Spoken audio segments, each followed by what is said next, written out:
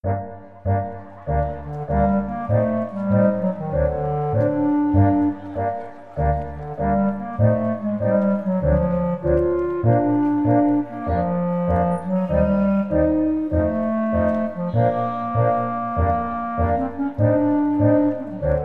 de memória.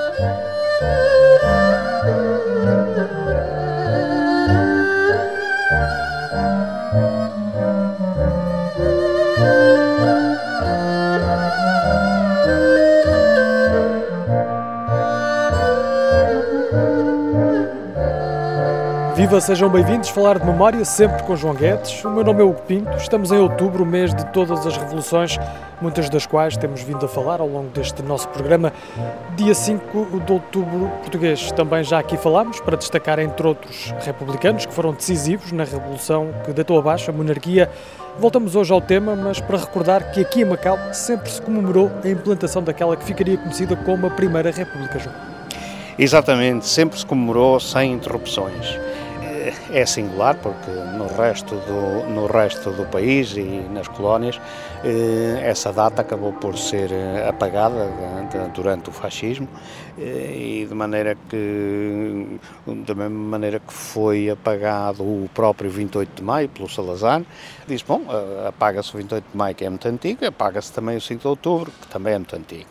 Pronto, e isso levou a que deixasse de se comemorar oficialmente e apenas pequenos núcleos de republicanos iam em Lisboa ao Cemitério dos Prazeres, no Porto também, enfim, render a sua homenagem aos da velha guarda. Republicanos, a velha guarda, exatamente.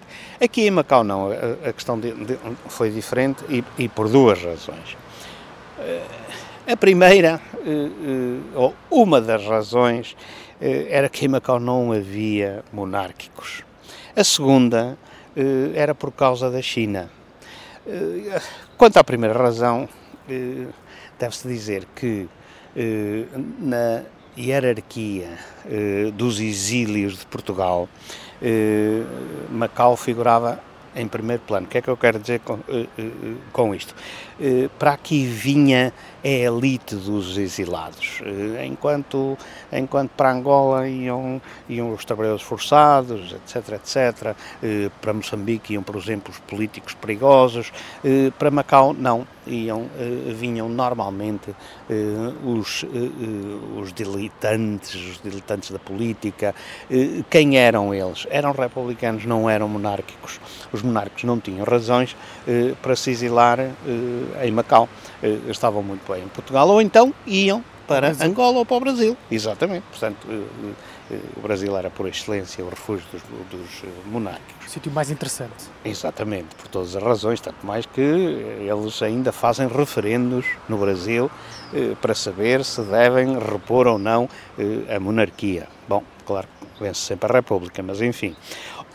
Quem vinha para cá eram precisamente esses exilados da elite da República. Intelectuais, engenheiros, homens das ciências. Exatamente. Por exemplo, o próprio governador Rodrigo Rodrigues, um republicano, maçom, ele vem para cá para governador porque era para o afastar da política portuguesa, porque ele estava mal naquela luta entre republicanos que se desenhava já nos anos 20 e que pronunciava o 28 de maio de 1926.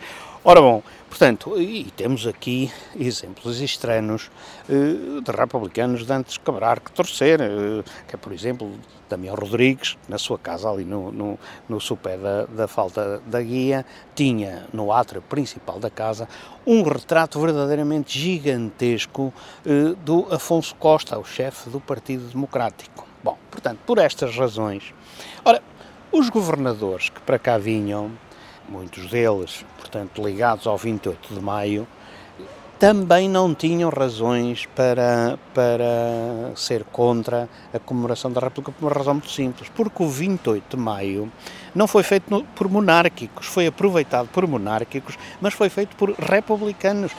a luta desses republicanos era precisamente a mesma luta que hoje se nota por aí, por todo o mundo, que era uma luta contra a corrupção, enfim, a dissolução dos costumes, a má política. Lei e ordem, a favor da lei e da ordem. Exatamente, da lei e da ordem. E, portanto, os governadores que para cá vinham eram todos republicanos e, portanto, interessava-lhes até manter essa comemoração oficial, porque para o próprio currículo, normalmente militar, que eles tinham como homens de 28 de Maio e da República. Mas havia, então, a segunda questão, que era... A ligação aqui à China. Exatamente, que era talvez a mais importante, mas a menos percebível de imediato. Que era assim, não se compreenderia num país republicano, que era a China, não é?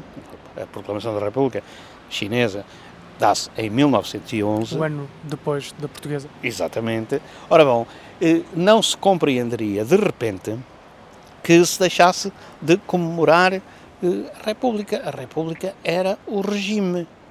E, portanto, isso seria incompreensível para os chineses. Aliás, não é inédita essa forma de estar de Macau na história.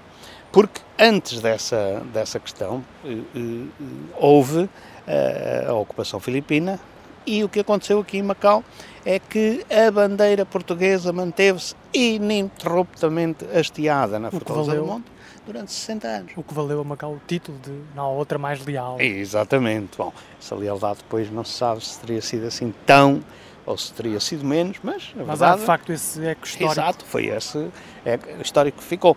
E a República, exatamente a mesma coisa. Portanto, como é que os chineses entenderiam que se deixasse de um momento para o outro de comemorar a República, quando para eles a República era um facto universalmente aceito? Assim recordamos como Macau nunca esqueceu, o 5 de outubro, o dia em que Portugal se fez a Revolução Republicana, pondo fim a vários séculos de monarquia. Pode seguir-nos em memoriamacau.blogspot.com e também no Facebook. Estamos ainda na página da Rádio Macau na internet. Obrigado, João. Até para a semana. Obrigado.